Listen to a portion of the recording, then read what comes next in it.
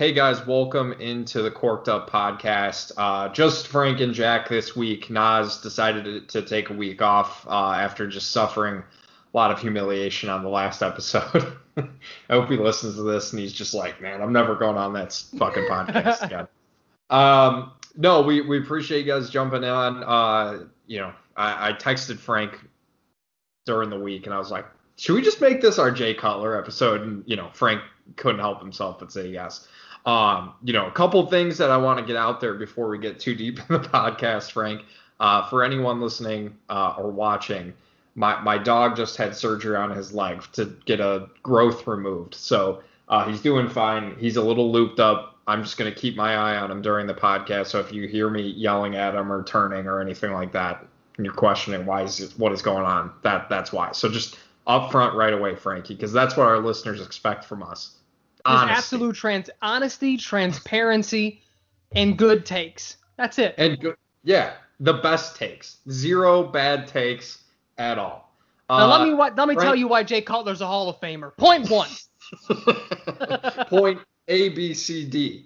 No, so we are definitely going to talk some Jay Cutler. We were, just going to kind of jump in right away, but we got some Matt Nagy commentary today. And then Frank, there is one other thing that I kind of wanted to get your opinion on. I didn't see if we got an update to that story. So, I want your blind opinion on it. So we'll get there in a second.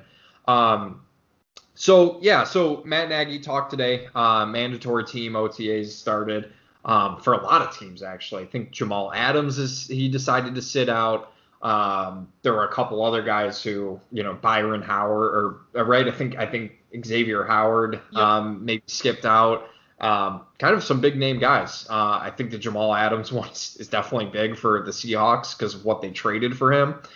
But we got some good news. Allen Robinson on a tag showed up, day one. So I thought that's gigantic, I think, for the Bears. And he was asked by Chris Collinsworth in an interview if Andy Dalton is the starter, and he confirmed that's the plan. There's no realistic shot Justin Fields starts week one. So Frank, before I give my thoughts on that, what were your initial reactions? Are you surprised? Are you disappointed? Where are you kind of at with this right now? I'm not surprised. I guess I'm surprised in the way he worded it. I'm not surprised at the philosophy. He talks a lot about Patrick Mahomes because he was there in that first year when he only started week 17 once the Chiefs had already wrapped up that division and they just kind of wanted to give him some in-game reps. So I understand that he is, on board with taking it slow with young quarterbacks, which I'm okay with. But I think the wording of it, like there's nothing in the world that can happen that Justin Fields starts week one.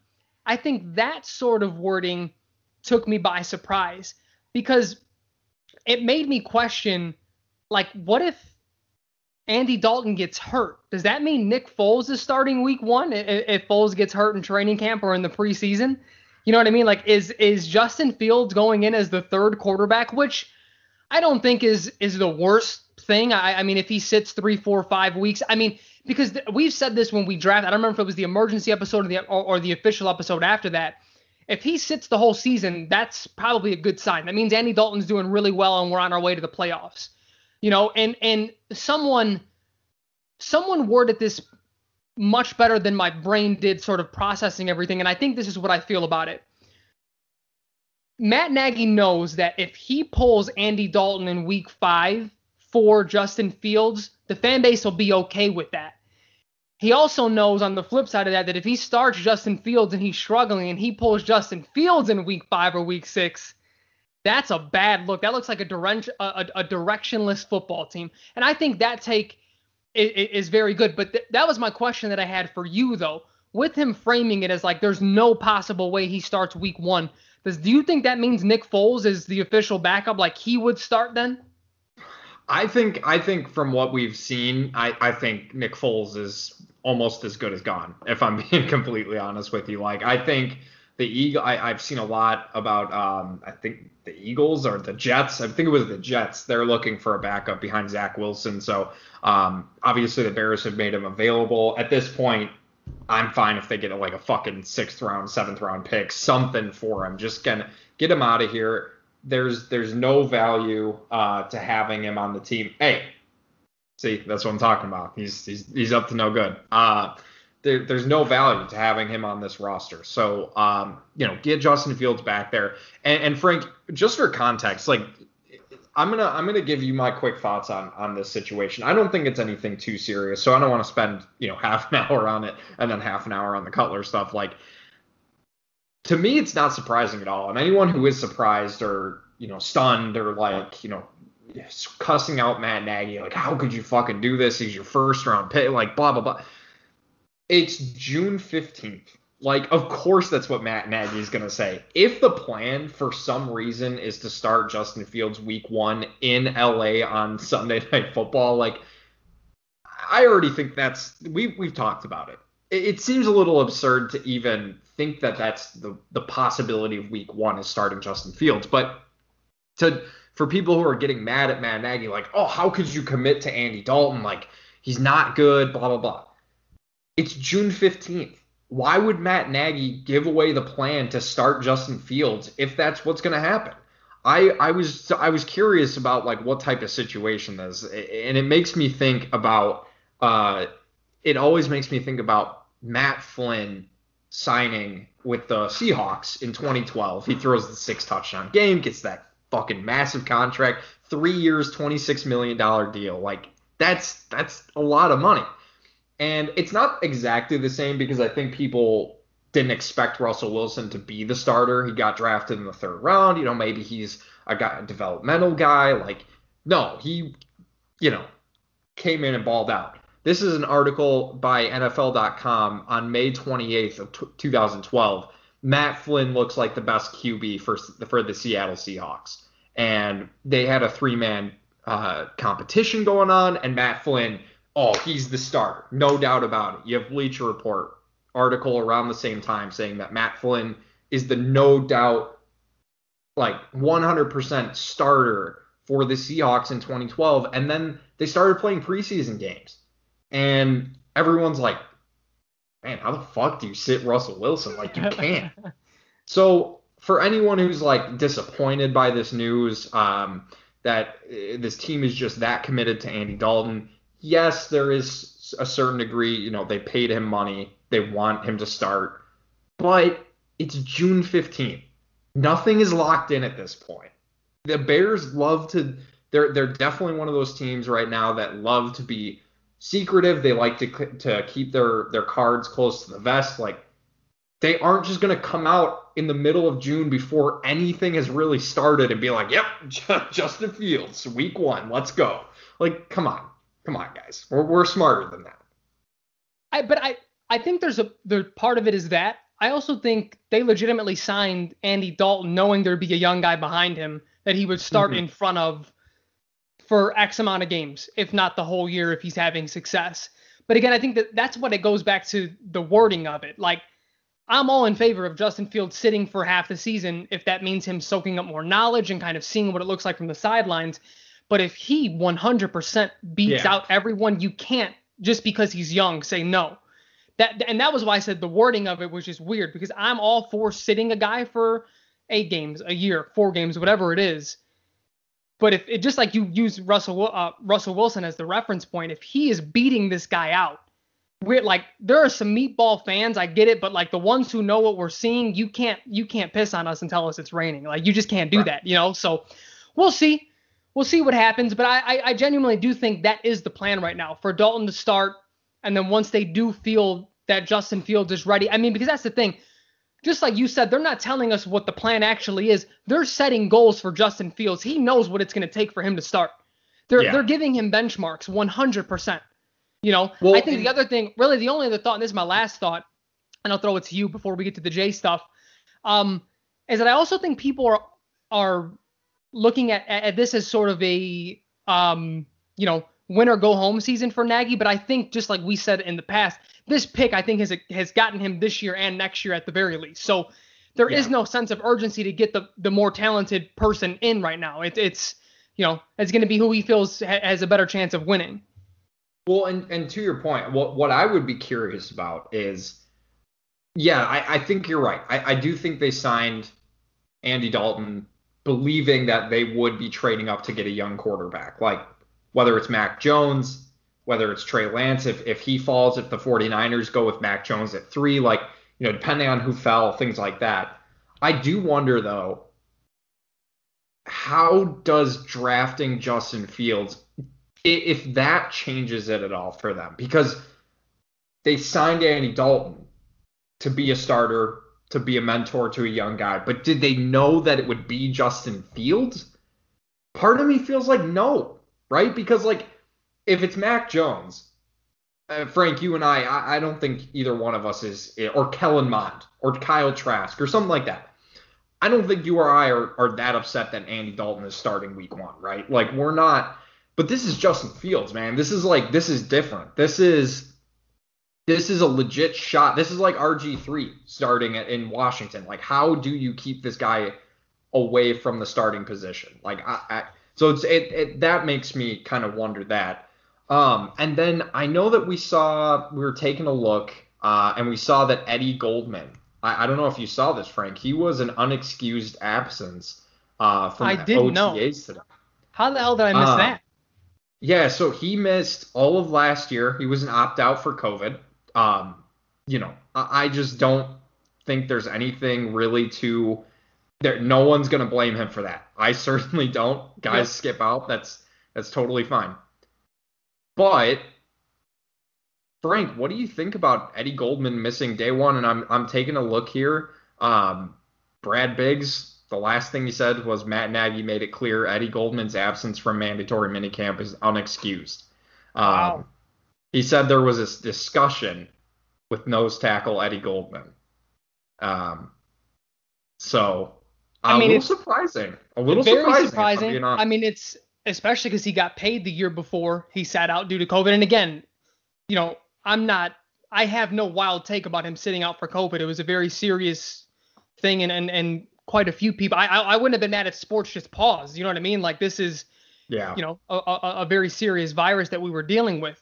But I will say this: Damian Williams talked about his experience sitting out and then coming back and saying, like, I do feel like I didn't necessarily have the same amount of opportunities. Like, that was why I was really happy that Nagy signed me, because it was familiarity. Like, I get to go out and just play. But, so Eddie Goldman coming off of that and then, having a unexcused absence, that's a bad look. It's just a really bad look.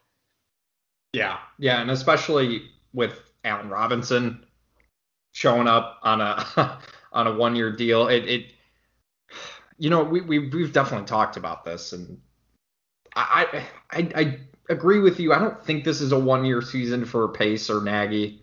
Like, I think the Fields thing really did change it.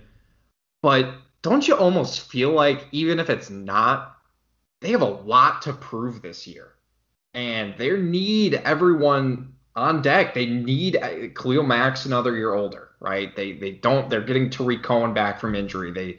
They let Kyle Fuller go. Like, there's a lot of change, and to see that Eddie Goldman didn't show up day 1 when the team, understood where he was coming from last year, they paid him his money. Like, to me, that's and Matt Nagy, I think, has every right to be disappointed, because Eddie Goldman just doesn't seem like that type of dude, the diva type, to worry about money or just stay away from the team on purpose. Like, I really would be curious to learn a little bit more.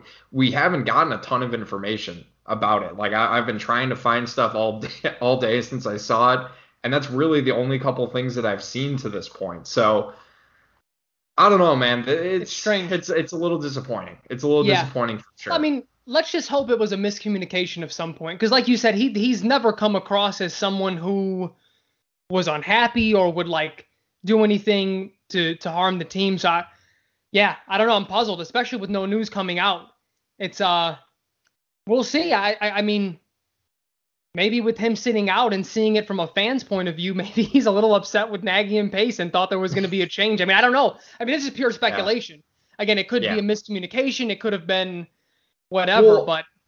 And the questionable thing on that, and you just brought up the point, or just brought up a new point for me. It's like, we heard that Chuck Pagano wasn't the guy, right? And the whole selling point to the new DC was that all players fucking love him. They love the system he runs. He's like a mini, he's like a young Fangio. And then to not show up day one, like, it's just not not a good look for Freddie Goldman. We'll see. Yeah, that's interesting. Yeah. So speaking of guys who maybe didn't look that great, in terms of personality, in terms of off the field stuff, on the field stuff, a very divisive player. I would argue, Frank, maybe the most divisive player in Bears history, at least in our lifetime. Yes, and it's not even close. I remember one of the first times we met, Frank, was at our job we were working at. It's the first time we'd ever met. It was June. Bears had just drafted Mitch Trubisky. And we were going a little back and forth. I was getting your thoughts on it. You were getting my thoughts. And you came off as a big Jay Cutler fan, man. And we had a good discussion about that, I thought. And just over the course of the last couple of years, I've seen a lot of people, if the Bears had Jay Cutler in 2018, they win the Super Bowl. Oh my God, Jay Cutler, Mitch Trubisky is way better than Jay Cutler. Just a very divisive player. A lot of people have a lot of different feelings, Frank. As a Jay Cutler supporter, I feel like that's fair to call you. Yeah. Why? Why are you? What is it about him? What is it? Why is he the best Bears quarterback in franchise history besides Justin Fields at this point? Well, I mean, statistically speaking, he's like light years above everybody. So there's that, which to a degree may not be saying much to a quarterback graveyard, but he was a Bear from 2009, so 2009 to 2016, so 8 seasons. And I'm a gunslinger guy, man. When I think back on my childhood when I was really falling in love with football, I watched the Bears for defense. Always been a Bears fan, loved them. But I would look around the league, and I took a really big liking to Brett Favre, even though he was a Packer. Like, I didn't get the rivalry thing. I was like 6 or 7 years old, I'm a kid, you know what I mean? So I didn't really fully. And just seeing this guy, there were games where he would throw 3 picks, and he just would keep slinging it. And I'm like, I love that. And that's exactly why I like Jameis Winston today. Like, these guys are not short of confidence. They have the arm to make every throw, and that can sometimes get them in trouble. Those guys are fun to watch. And say what you will about Jay. People love him. People hate him. He made the Bears fun for probably 6 of those 8 years because he was going to win you the game or lose you the game. And there was no in between. Right. And that being said, I feel like I'm like this with a lot of things, but I'm not just a complete homer for Jay. I think we're going to talk about some of the downsides of not only his play style, but maybe him as a person, or not as a person, but as a leader, him as a decision maker. So I don't think it was all, like he was just so amazing. He's the best quarterback we'd ever seen. And my take is simply this. And there's some narratives that I want your thoughts on and that I think I want to attack to a certain degree. My take is that I think there are only 2 franchises in the NFL, maybe 3 with the Jets, but 2 for sure, that could have done to Jay Cutler what the Bears did to Jay Cutler. 1 is the Bears because they did it, and 2 is the Cleveland Browns. I mean, because, and I just want to set it up with this. So I jotted down all the stats, looked through a bunch of stuff because I want to make sure I had my shit together for this episode. You had a kid who was the 11th overall pick. His first year starting was year 2 because he started midway through year 1. You just throw that one out the window. It was an okay season.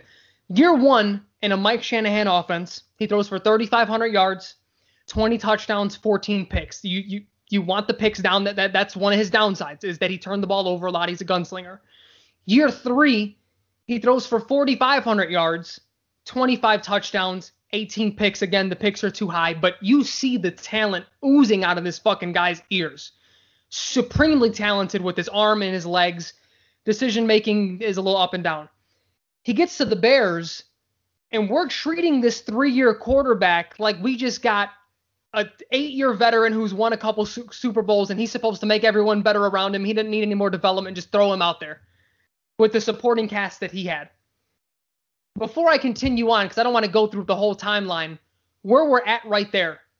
One, what are your general thoughts about Jay? And then two, to that point, when he gets traded to the Bears going into year 4 of his career, what was your like takeaway? Were you excited? Did you hate it? Were you wait and see mode? Where were you at with that? Yeah, so overall thoughts on Jay Cutler. I think he gets a lot of undeserved hate from Bears fans because I don't get it, man. Like I'm not the biggest Jay Cutler fan. Like I think you're right.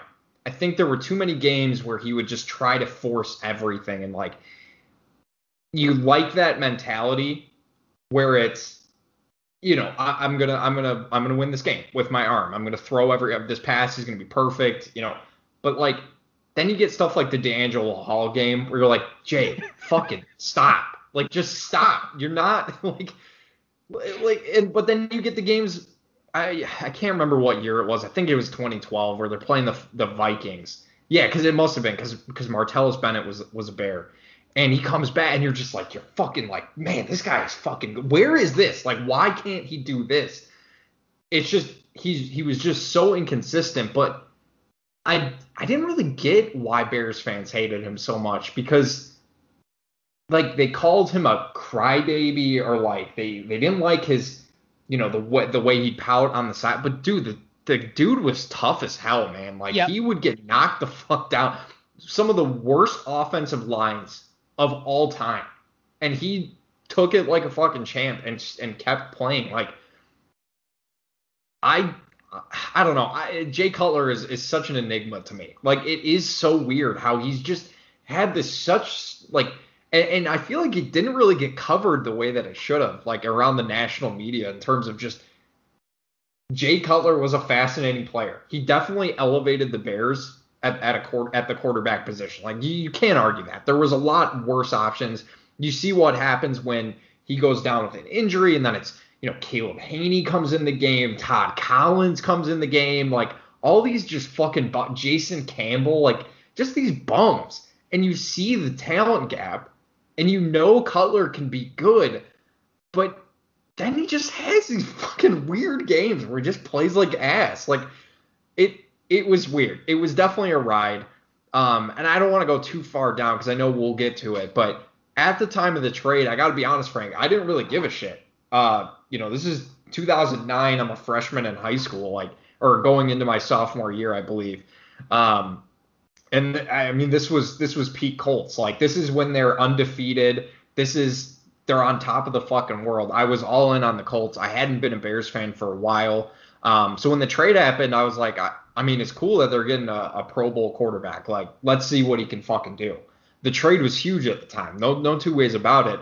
I was also partial to I was always partial to Kyle Orton, Frank. I mean, I love the guy. So, I mean, I didn't love the trade, but I thought it was good. You know, I felt like they gave up a lot, but the guy had just been to a Pro Bowl, 4,500 yards. Obviously, the Bears haven't had a guy throw 4,000 yards in quite some time. So, I was intrigued. I'll say that. I was definitely intrigued by the trade for sure. Yep. No, I mean, I was ecstatic, and it could have been anyone, like just someone. We hadn't had a quarterback my whole life. I mean, you're talking about we both of us grew up watching like Jim Miller and Craig Krenzel and Cordell Stewart and Henry Burr. I mean, it just awful names. I mean, you go down the list. So it was like to get someone that with this, because even like talent wise, we never had anyone with that sort of talent before, right? So it was like, whether he sinks or swims, like. This is gonna be fun.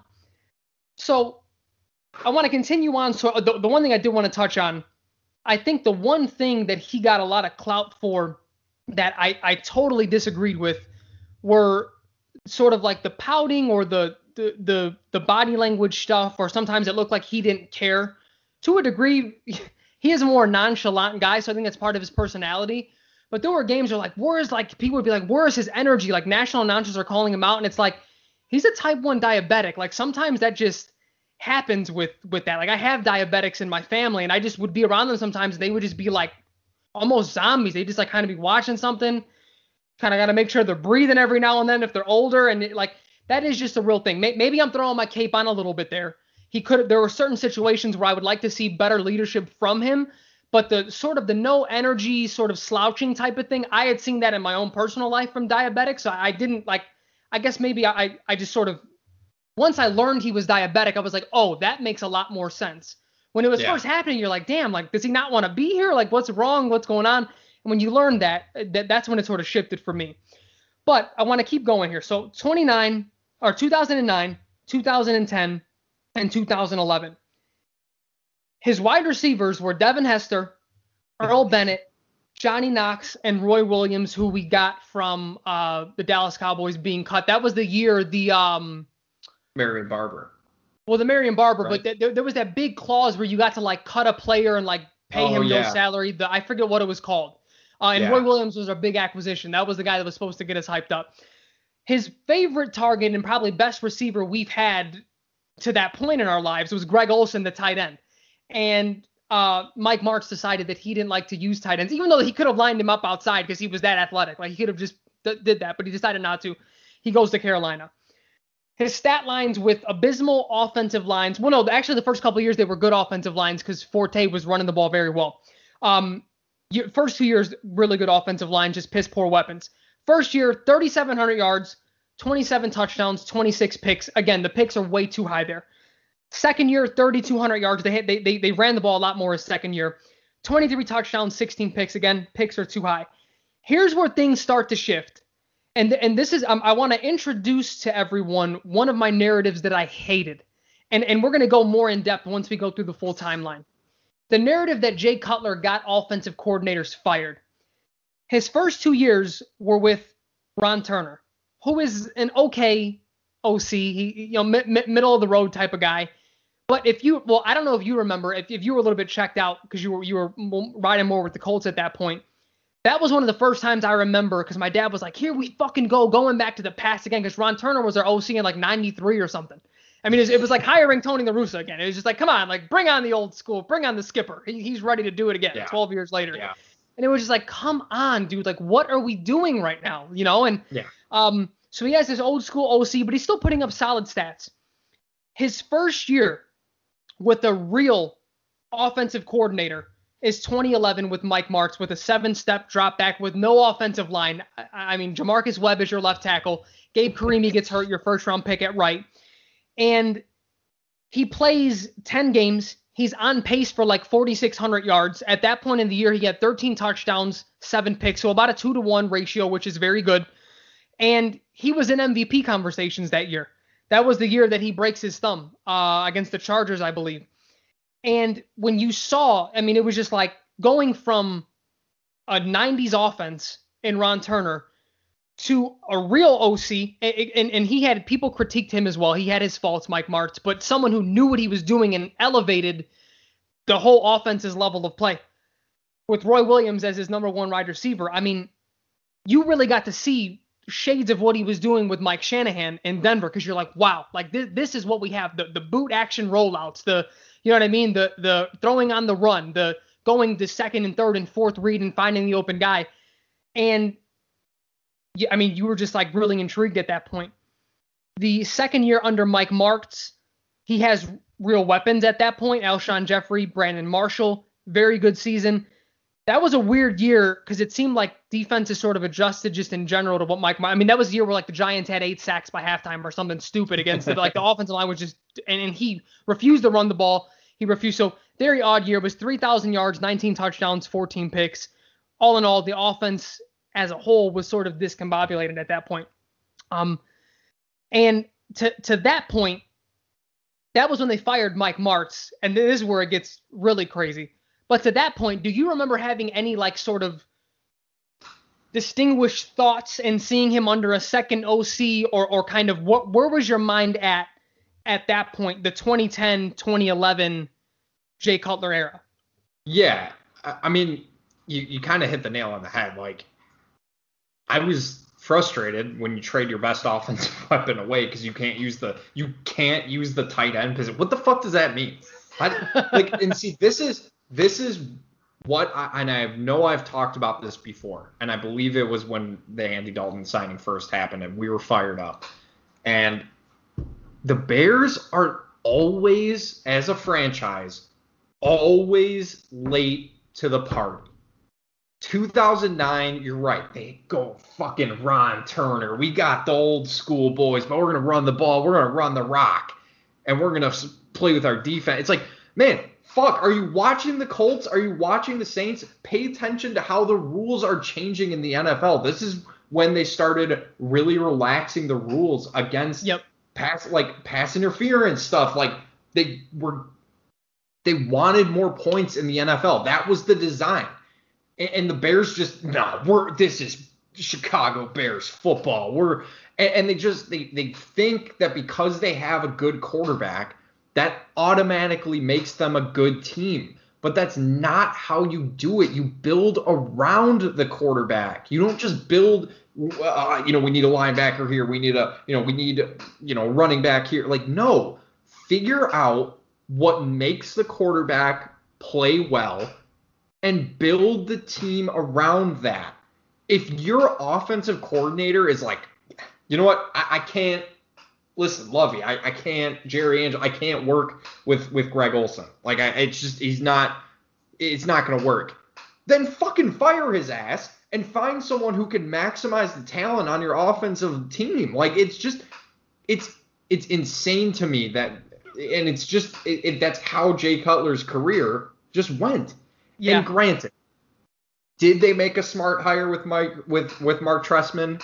At the time, it makes a ton of sense. You're getting an offensive coach who's proven that his system, works at least for a year, and they did try to get the most out of Jay Cutler. I really do believe that, because they limited the amount of times that the ball was in his hand, and they got some good weapons around him.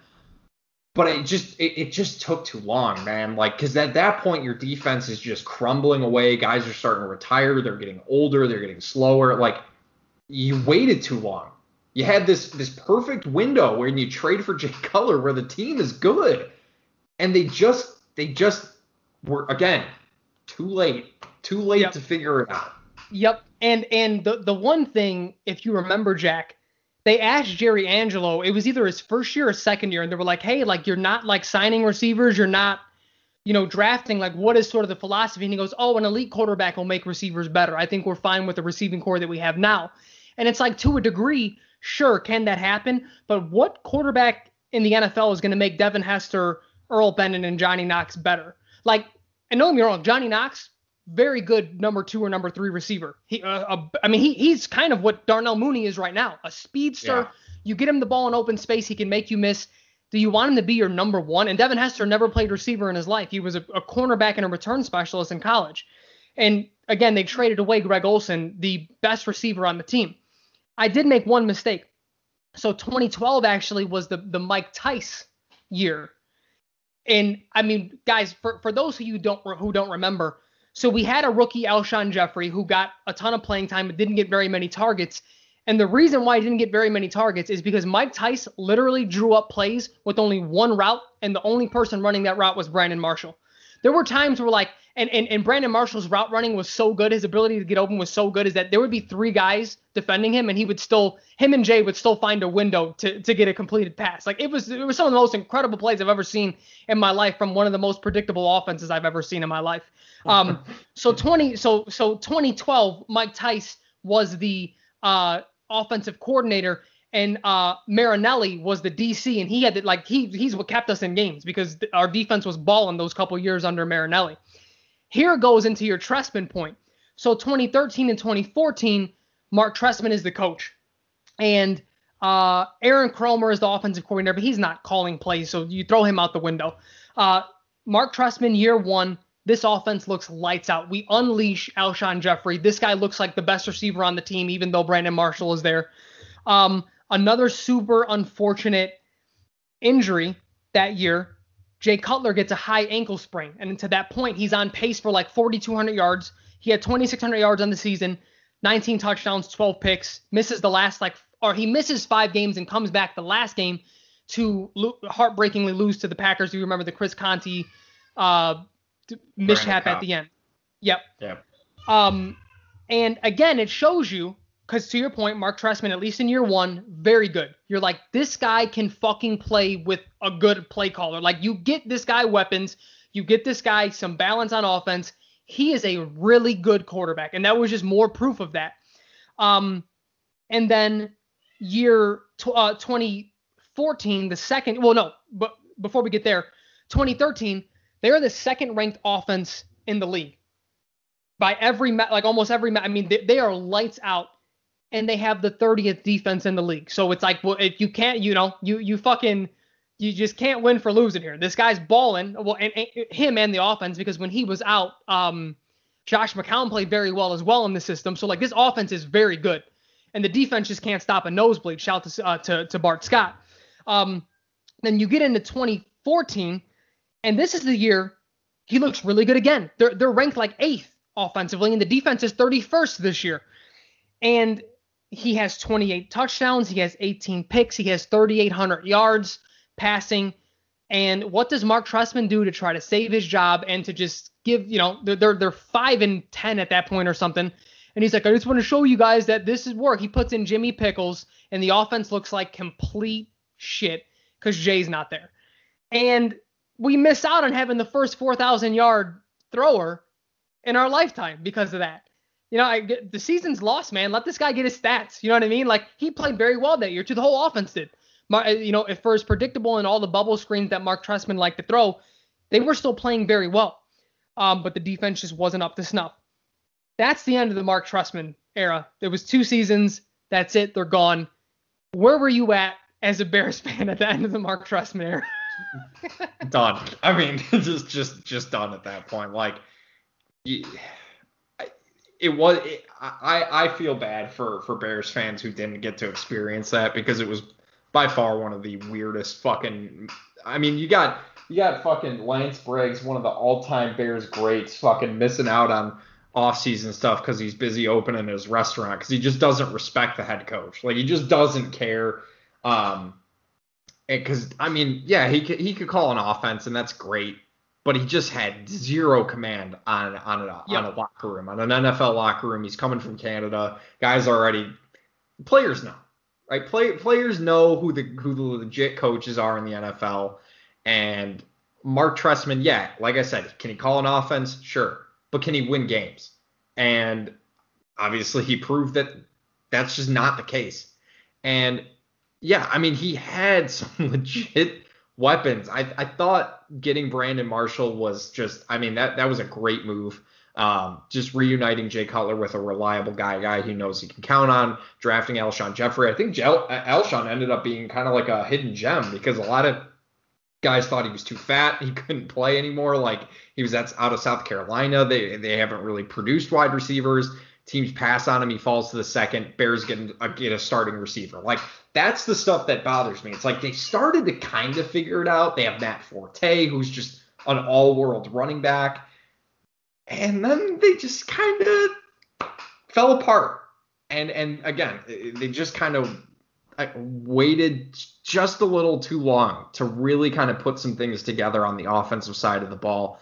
They tried to course correct. Well, we've had defense as the main focus with Lovey for all of these years. Let's go and get an offensive coach.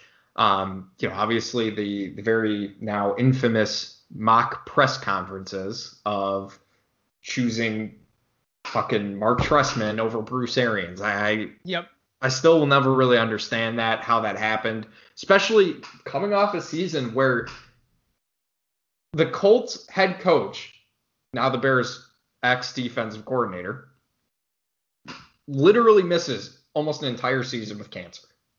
Bruce Arians steps in. Andrew Luck produces one of the best rookie seasons of all time, statistically. Wins and losses, they won 11 games. Bruce Arians just stepped in, did the damn thing. He won Coach of the Year. He did win Coach of the Year, and he wasn't even the head coach of the team. And you see, he has all the experience with Ben Roethlisberger and the Steelers offense, experience with Peyton Manning. Like, the dude has been around. And they go with a guy from Canada? Yeah. Come on, man. And the thing that was most bothersome about that is that Bruce Arians publicly said he wanted to be the Chicago Bears coach and how much he loved Jay and how much he can help him. And he's watched the film. It's only minor things that we can work mechanically, but he's got it. He thought he got the job, I think. I legitimately think he thought he was getting, because it was like, why the fuck don't you guys want me? Did you see what I just did last season? Yeah. Yep. And it was, so that's where I was at with it as well. But specifically in concerns to Jay, it was like confirmation for me again. I'm like, I saw what this guy did before getting hurt in a real offensive system with Mike Martz. Now I just saw the last 2 years in another offensive system, him put up these numbers. And I'm like, this is a shoo-in. Get this guy a real offensive mind, and we're working with something. Now, at that point, you have to fix the defense. Mel Tucker I didn't think anyone would be worse than Bob Babich as a defensive coordinator here in Chicago. But God damn it, Mel Tucker was 10 times worse, and I have no idea how the most bland, man defense, no blitzes, it was pitiful. But anyway, so then you get into the John Fox era, in which the first year Adam Gase is calling the plays. And this is at a time where leagues haven't necessarily figured out Adam Gase just yet, because that offense was solid. And again, it was sort of confirmation.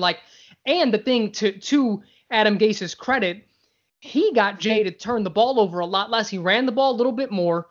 And he drew up plays in which it was like, Jay, if you don't got it, literally either run or throw it away. This is a one read play.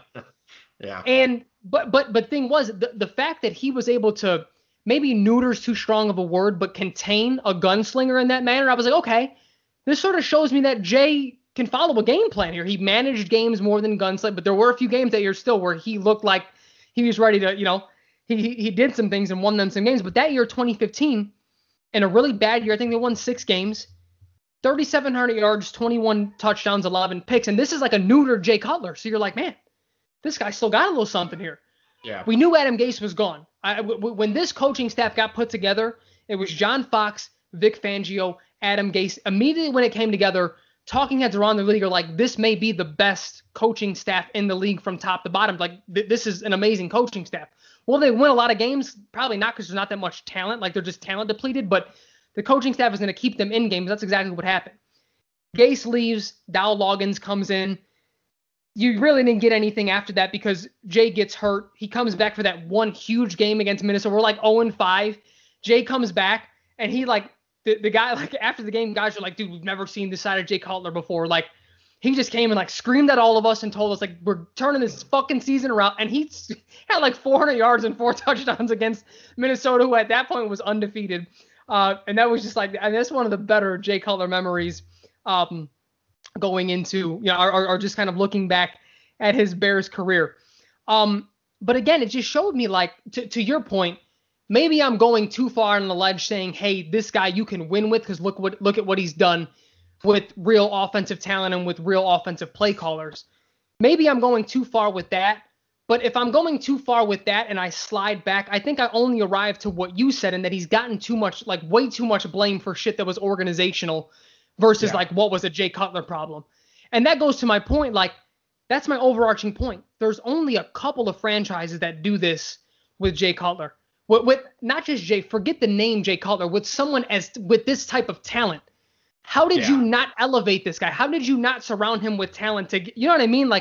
I've never seen someone this talented be failed this much by an NFL franchise. It's almost sickening what the Bears have done to a talent that great. Yeah, and to your point, it's a really interesting thing. I think for Jay, really when it comes to his stats, you and I could look at this stuff right now and understand the context of it and really get, okay, well, he threw, in 15 games in 2012, he threw for 3,000 yards, 19 touchdowns, 14 picks. But we understand, you and I can understand the context of that. Bears fans can understand the context of that. It's not as simple as saying, well, he only threw 3,000 yards. It's, other fans around the league who don't know what was going on with fucking Mike Tice as the offensive coordinator. They're not going to get that. And you're right, 2015, there was there was the thought that it was the best offense, best coaching staff in the league. But the whole thing with John Fox, why it was exciting that he was hired, was basically he was bringing everyone over from Denver. The defensive coordinator, the offensive coordinator, Peyton Manning was there, like all this good stuff. Obviously he had a lot of, he had a lot of goodwill from Peyton Manning. That says a lot at the time, of course. But John Fox's whole thing was where he goes, they win. Panthers, quick turnaround with John Fox as the head coach. They become one of the better franchises, or at least more stable franchises, and they win games. Then he goes to Denver. Instantly contenders for Super Bowls left and right. Like, it's there. And the hope was in 2015 that he would be able to shore up some of those things. Vic Fangio would kind of be able to, implement some of the defense the way that Mel Tucker never could. And there's some hope that with Jay, like, this team could be good. And it just, John Fox became a weirdo when he came to Chicago. I don't know what the fuck happened there. That's a conversation for another day. Like, it just did not click with him in Chicago. And yeah, you're right. 2016 comes. There's not a whole lot of hope there. They're obviously rebuilding. And it's almost interesting, Frank. It's almost like it took for the Bears to get Trubisky and have that giant miss for the conversation to finally change into shit. Maybe it was the organization that fucking sucks, and it wasn't Jay Cutler's fault completely. Like, this is what the organization does. They can't maximize their team, their roster. They can't do it. And you're right. Jay Cutler, do I think he's one of the greatest quarterbacks of all time? No. Do I think he's a starter in the NFL? Yeah, absolutely. Like, there's a lot of teams that probably win Super Bowl. Like, that 49ers team, Frank, a couple of years ago, with Jay Cutler behind the wheel instead of Jimmy G against the Chiefs. And we saw him in that exact offense. Yeah, they put the Chiefs away. Well, the 49ers were up, 20-10 in the fourth quarter? Like, I think it's a little bit different of a story when you have teams like that with Jay Cutler behind the wheel. I don't think there's a whole lot of difference between Jay Cutler. Like, in my opinion, I think Jay Cutler is a better quarterback than Joe Flacco was, even, if I'm being completely honest with you. Like, I agree. Jay Cutler was a legit NFL starter, and the Bears they fucked around. They made him look like an asshole. Yep. I mean, you've been talking a lot about, their offensive weapons, the offensive coordinator, play callers, this and that. But you got to remember, too, one of the biggest things was the offensive line was just so bad. They just couldn't draft offensive linemen. Gabe Carimi was their first-round pick. He did nothing for them. Well, he got hurt. If you remember, he tore his ACL in the very first week. He did, and that's true. And you can't always blame injuries on, Kevin White, I think is a good example. Right. Like, you can't predict that stuff. But they just thought, and you kind of proved my point there with that quote. They thought, we have the quarterback, that's enough. Let's focus on other areas. And it's just that's not how you build it. Yeah. Well, it's not. And to add to that point, though, Jack, to show you how it wasn't dysfunctional, how inept the organization was. Their plan, because before Mike Tice was the offensive coordinator, he was the O-line coach for, I think, 3 years. And their plan was, no, we're going to keep starting 7th-round pick Jamarcus Webb because Mike Tice can turn him around. He's going to be the guy to develop people. That's what he does. And it's just like, no, get talent at these positions and let them develop actual talent. Like, you don't start 7th-round picks unless they've absolutely earned it. Shout out to my 7th-round picks. I don't mean anything by that. What I'm saying is this guy was clearly very bad, and they just kept going with him because they just had this thought that Mike Tice was a miracle worker and was going to turn this guy's career around. And it wasn't just Jamarcus Webb. It was the whole offensive line. He's going to get them right. They're going to gel together. And he kept pushing that rhetoric, too. By week 7 and week 8, just you wait. They're all going to be on the same page. And they weren't because they were bad. They just didn't have the talent. Like, you have to get talent in. It's just not how this works. It's asinine. I do really quick want to go down the list, and I want your thoughts on this as well, because this seems to be a national, what it used to be. Obviously, Jay's not in the headlines anymore, but he just gets his offensive coordinators fired, and like, what good quarterback does that? And so here's the list of his offensive coordinators. One is Ron Turner for 2 seasons. I'm sorry, one season. And he hadn't coached for, I think, 6 years at any level before he comes back as an OC with the Bears. And then he goes to be, for 2 years, a quarterback coach at Indy and then a head coach at Florida International University. Mike Martz, coming to the Bears, he's coming off a Lions stint that was really bad. We gave him a chance, and we actually looked really good with him. After that, no one wants to re-sign him. When no one signs him, he coaches the AAF in 2019. Mike Tice, after his 1 year as an offensive coordinator with the Bears, he goes back to being an offensive line coach for 4 years before he retires. Trestman, we all know Trestman, year 2, he gets figured out, and that's it. He's done. He goes on to be an offensive coordinator for the Baltimore Ravens and leads the 21st and 25th offenses, respectively, in his 2 years there.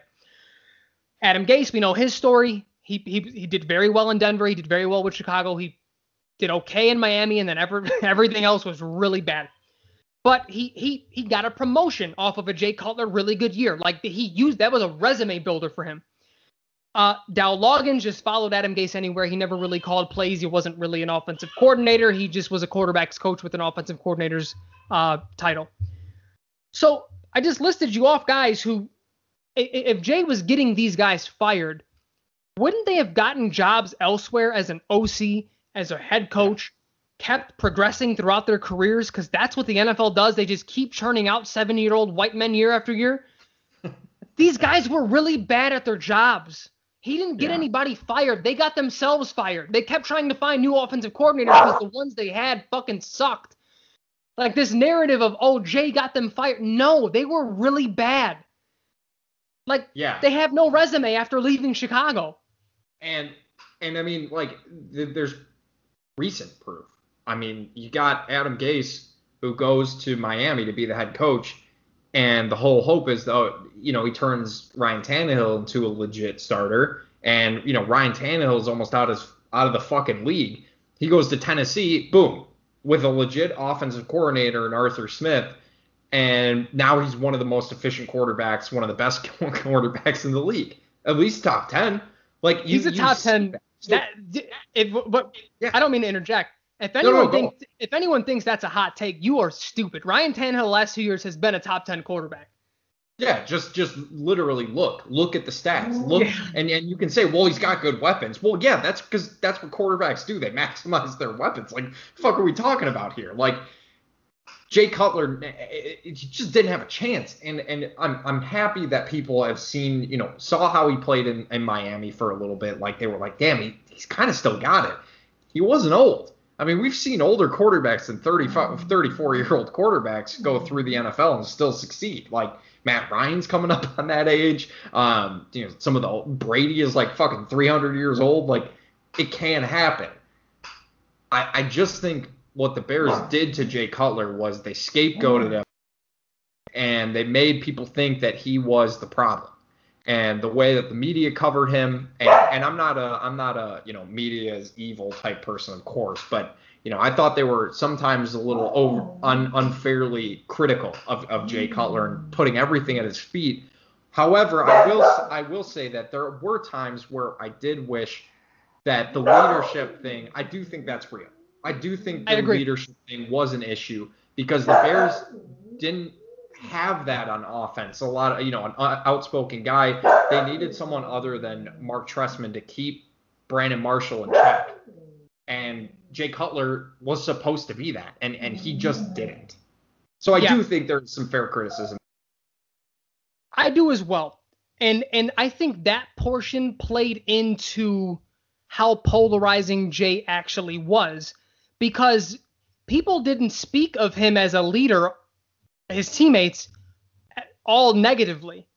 It was either they really liked him or they were just like, yeah, this guy just isn't a leader. Like, but the one thing they never question is talent. Like, you hear these guys talk, like Devin Hester talked about it, and he played with Matt Ryan. He played with a couple of the quarterbacks, and he was like, Jay threw the best ball. Like, his ball, and because no one can question his arm skills. There isn't a throw that he couldn't make. You know what I mean? Like the deep ball was there, the intermediate, the short. He could make the throws. It was sometimes he felt a little disconnected, and I think the leadership part was big. But then you had guys, that would criticize him and say, yeah, like Lance Briggs has gone out, and he sort of says the same thing. He's like, yeah, great talent, but we needed more leadership on that offense, and it just didn't. It wasn't him. He wasn't a leader. He was an introvert, and he was sort of awkward. He sometimes wouldn't talk to people. Again, some of that I think gets chalked up, to probably the diabetes thing, probably him being an introvert. But at the quarterback position, this is me taking the cape off. You can't. I mean, you're the leader of the team. Like, you have to be able to take command. And that was why that year in 2016, when he did that, everyone was like, holy shit, like, what is going on here? Like, this guy's never done this before. And something else, too, and Frank, maybe, admittedly, I wasn't as dialed into the team as I am now. But I was paying attention more so in 2012 moving on. Everyone who was saying that Jay Cutler is this guy getting all these offensive coordinators fired and he's a bad teammate, he's just whatever.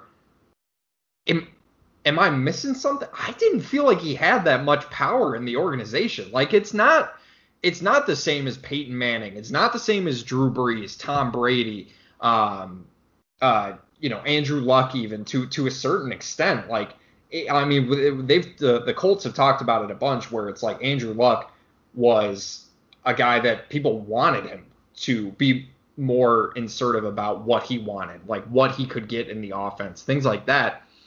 But to me, it's not, Jay Cutler was never Aaron Rodgers. He wasn't walking around fucking Hallis Hall saying, walking into GM's offices and being like, this is who I want on the team, get them for me. I think Jay was much more passive when it came to just kind of like, I'll play with whoever you get me. Like, I'll do my best. Like, I mean, they were signing backups left and right, and I really didn't think it had anything to do with Jay Cutler. I don't think he was. I can't work with Mike Tice. I can't work with Mike Martz. I can't work with Mark Trestman. Like, he wasn't doing that. I never heard anything like that. I haven't seen anything like that. So this narrative that he's getting these guys fired by playing bad, well, there's a lot of bad players on the Bears that isn't just him. Like, I didn't understand that. I've never understood. It was very strange. I never quite understood it either, because again, and back then, one of my biggest talking points when I would talk NFL was like, I hated the national broadcast. I like the local guys because they get the context, they understand, and they can have their gripes with Jay too, and that's fine, but you're not just regurgitating the same talking. It was the same shit. Like, we were in 2019 and people were still talking about how John Lester can't throw to first. And it's like, dude, Joe Buck, give it up, man. Like, we know you've been saying this since 2012. And it's the same stuff with the NFL. They sort of regurgitate stuff, and it's not their fault. I don't put the blame on them. They can't follow every team, but they have to cover every team. You know what I mean? So they kind of stick with those little things. And I think one of the I don't even know how I want to word it. I think to round out that point of, he never complained. I never understood the whole, he's like a crybaby thing. Cause like, he wasn't like leaking to the media saying, yeah, like Devin Hester sucks. He shouldn't be a receiver, or like Johnny Knox can't be my number one, or like, yeah, like, Brandon Marshall's bad for the locker room. Like, he didn't say never did. We saw, I mean, one of the points that I wanted to reiterate that you made earlier in the podcast is just how tough this guy was. So when people question his toughness because he misses a second half on a grade 2 MCL sprain, one of the biggest pundits who was talking about how, you'd have to cart me off the field and like, are you kidding? You'd have to like, I'd be fist fighting my coaches, was Maurice Jones-Drew, running back for the Jaguars then. And he missed the last 3 games of the season prior with the same exact injury when his team was in the playoff hunt. And he's going on Twitter tweeting, you have to did they drag you off the field for the last 3 games for that same injury? Because he just missed a half. Who knows if we win that game? Who knows if he plays the next week? He just missed a half of football. You missed 3 games and let your team down. And I say that, I don't mean to be insensitive towards an injury, But with your rhetoric, you're saying you can play through that. So if you can play through that, you let your team down. Point blank, period. I'm using your words. And the coverage of the MCL thing was just shameful, if I'm being completely honest with you. Like the broadcast provided absolutely zero insight into what might be happening. Like, I understand that they don't have the medical information real time. They don't get that. That's not how it works. But like, the fact that they just let it go on for so long, they keep showing him, riding the medical bike. They keep showing this and that. It just, you got to provide some context. You have to, because it's not just Bears fans watching the game. It's everyone. That was the NFC title game. Like, everyone's watching that. You have to provide context for what's going on. And, that type of stuff. It's so weird to me that Phillip Rivers is like this fucking beloved quarterback. And he acted like the biggest fucking baby in the entire world. Yep. And this is me saying this as a Colts fan. Like, I didn't love the signing at all. You know this. We talked about it last year. Like, Phillip Rivers, to me, was just a gigantic baby who just threw fucking temper tantrums, but he got people loved it because of the way he fucking talked and wore bolo ties. Like, that, to me, I never understood why guys like that got respect in the NFL. But Jay Cutler, because he didn't do that, he didn't walk around throwing fucking shit on the sidelines. Like, that gets respect. I just don't get it. Like, I just don't understand. It was strange. What I mean? And then, so with that injury, too, the context was, the narrative they tried to spin was that the second he had gotten hurt, he was checked out, he was ready to go. But he actually hurt it in the middle of the second quarter and played the rest of that quarter. And you can see as that quarter had went on, there was a play, if my memory serves me correct, it was like at the very end of the half. And he tries to make a third down throw, and he underthrows like a 8-yard route by like 4. He had he couldn't put any pressure on the knee. Like, it was just, he couldn't do it. Like, this came out, someone did like a little film study after the game. It was like, oh, like, look, like it was really bad. He couldn't put pressure. He couldn't like drive off of it. And that was his back foot. Like, had it been the front foot, he may have been all right. But it was his right leg, and he just couldn't do anything. And the broadcast didn't seem to care about that. They just wanted to continue on with, like, the narrative was like, oh, as soon as there was adversity. And that's the furthest thing from the truth. Do you remember that game against the Falcons where he came out really slow, looked really bad? They sent the middle linebacker blitz, and this dude just gets his helmet right in his in his stomach, knocks the wind out of him, and you're like, shit, Jay's down. Like, here goes another few games. Like, is it a broken rib? And then he comes back and has like one of the best games of his career. He threw like 350 yards, 4 tutties, maybe a pick. But like, we've seen this guy. You think of like him rolling out and diving for the end zone, helicopter against the lot. Like, his teammates never doubted his toughness. Was there something, to be desired from a leadership standpoint? Absolutely. You hear some things from his teammates, and you're inclined to agree with them. You're inclined to be like, you're correct. You were there. You saw that. None of his teammates ever called him a pussy. You know what I mean? Like, none of his teammates ever said, like, this guy checks out of game. They never questioned anything like that. They never questioned the talent. They never questioned the heart, the toughness. It was just the leadership stuff that, maybe could have had players perform a little bit better for him but it's like, at the same time, on the flip side of that, it just kind of goes into how polarizing he was, because how long would it took a fucking bullet for that guy?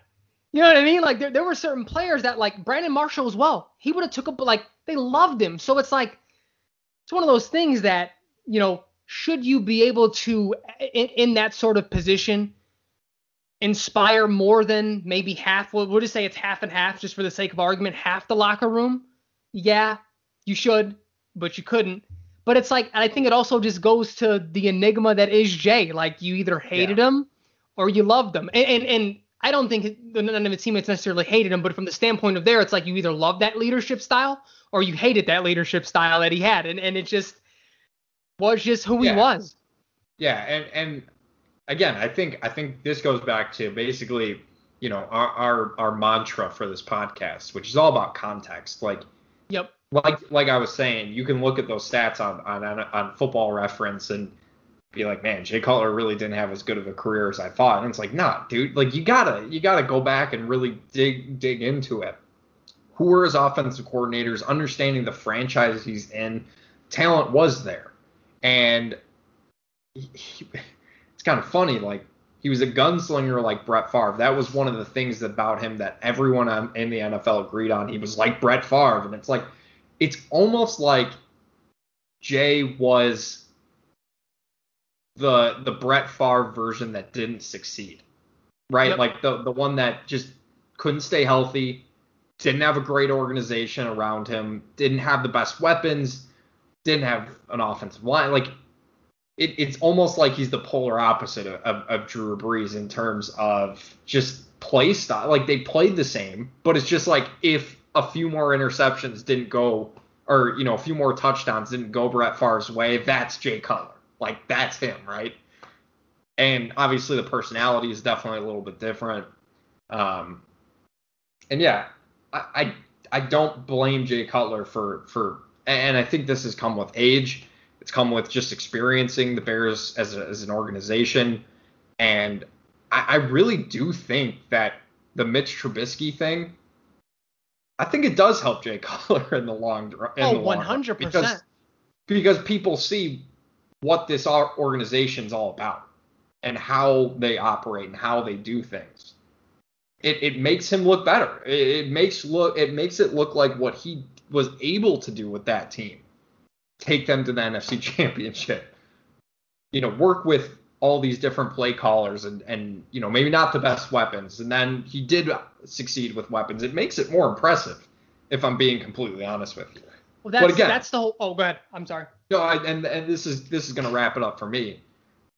Again, I know there are going to be people who are listening to this who are Bears fans who are like, nah, man, fuck Jay Cutler.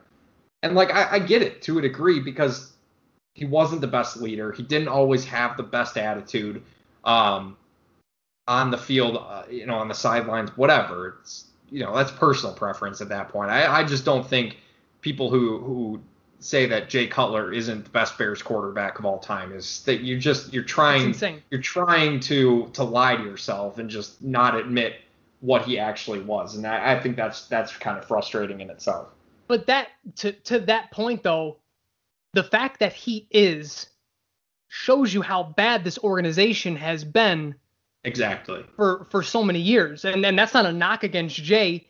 He got injured in years where he was balling. Like he should have had better stats. If he stays healthy, his stats are like, I mean, they're already there's a 4,000 above everybody. Yeah. There's a few of them. There's actually probably a handful of them if he stays healthy and plays all 16 games. But yeah, I mean, again, I don't think my take is that wild. Like I think if he stays in Denver, we look at him in a totally different light. I think if he goes somewhere, I mean, if he's, maybe he sticks around with Denver, they don't re-sign him or they trade him and he goes to Pete Carroll and they don't draft Russell Wilson. I think we look at him in a totally different light. Like if he's with an organization that knows what they're doing, because what I'm saying is, forget Jay. They could have had anyone in those situations and they do not succeed. The organization has been inept for so long. I mean, you throw Dan Marino there, you throw Aaron Rodgers, throw Goats in there, and they look probably very similar to what Jay did. Now, are these guys better than him? Yeah, maybe so they marginally look better. Someone's going to take that and like throw some antics like, oh my God, I can't believe you said. You get my point. Forget the names. I'm making a point here, an overall point. No one succeeds with what he had to deal with, through in his tenure in Chicago. And it's just insane to me that people can't reflect and realize that it was an organization-wide thing here.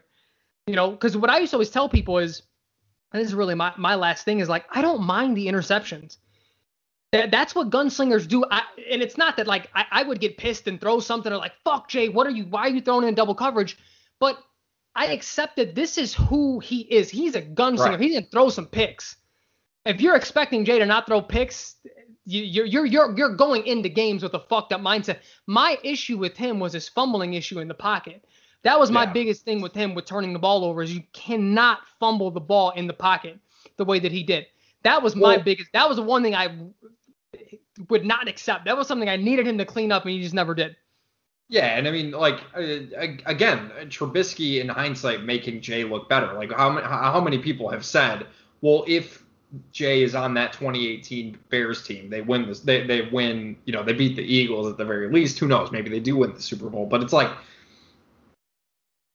you're right. When it comes to the interceptions, yeah, they're annoying. There were too many of them. Yada yada yada. Yep. But I think it goes to show that mental fortitude that he really had to keep. The D'Angelo Hall game is a perfect example.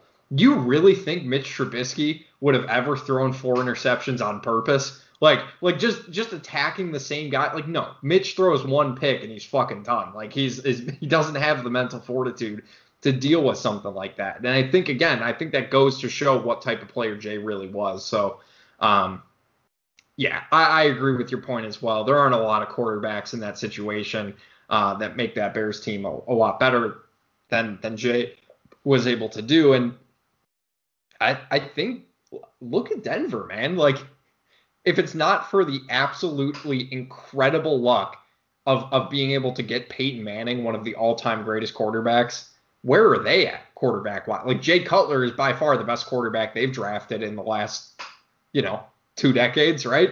I mean, seriously. Like, who else are you putting at Drew Lock? Osweiler? Like, who are you putting in that category? It's like if they keep Jay Cutler, they're probably better, right? But, I mean, obviously they lucked out and got, like I said, one of the greatest quarterbacks of all time, and in a situation that almost never happens. Like, it's... Yeah. So I wanted to end the episode. I couldn't find it, because the one thing that I love, like, some people hated his post-game interviews, and I fucking found them to be hysterical. I absolutely like the little bit of snark, little bit of, like, if you ask me a stupid question, I'm going to give you a stupid answer. And one of the best ones was they asked him, they were like, Jay, you threw that pick in the third quarter. I just wanted to know what you saw out there. And he's like, well, I saw my receiver, so I threw it. And they were like, oh, like, did you think he was open? And he's like, if I didn't think he was open, I wouldn't have threw it. And he was like, next question. And they could, like, it was like little shit like that. It's like, I love that. Like, yes, I thought I could make that throw. I saw it. I threw it. Again, the double, triple coverage things where it's like, yeah, what the fuck did you see out there? The mind-boggling throws, there were those. But there were certain times where it was just like, that wasn't a bad throw. The defender just made a really good play on it. Like, that was the one thing that defenses would always tell you.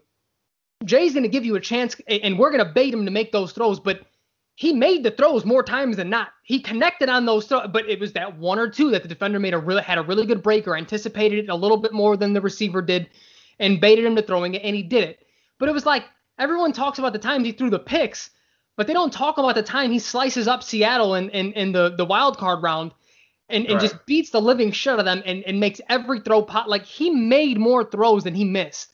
Yeah. It's like when you look back and you look at the highlight reel and you go through games and like, and I challenge anyone to do that now. If you were super down on Jay, like, yeah, he was terrible, go back and watch and just you'll be able to start remembering some of the incredible plays that this guy has had in a Bears uniform.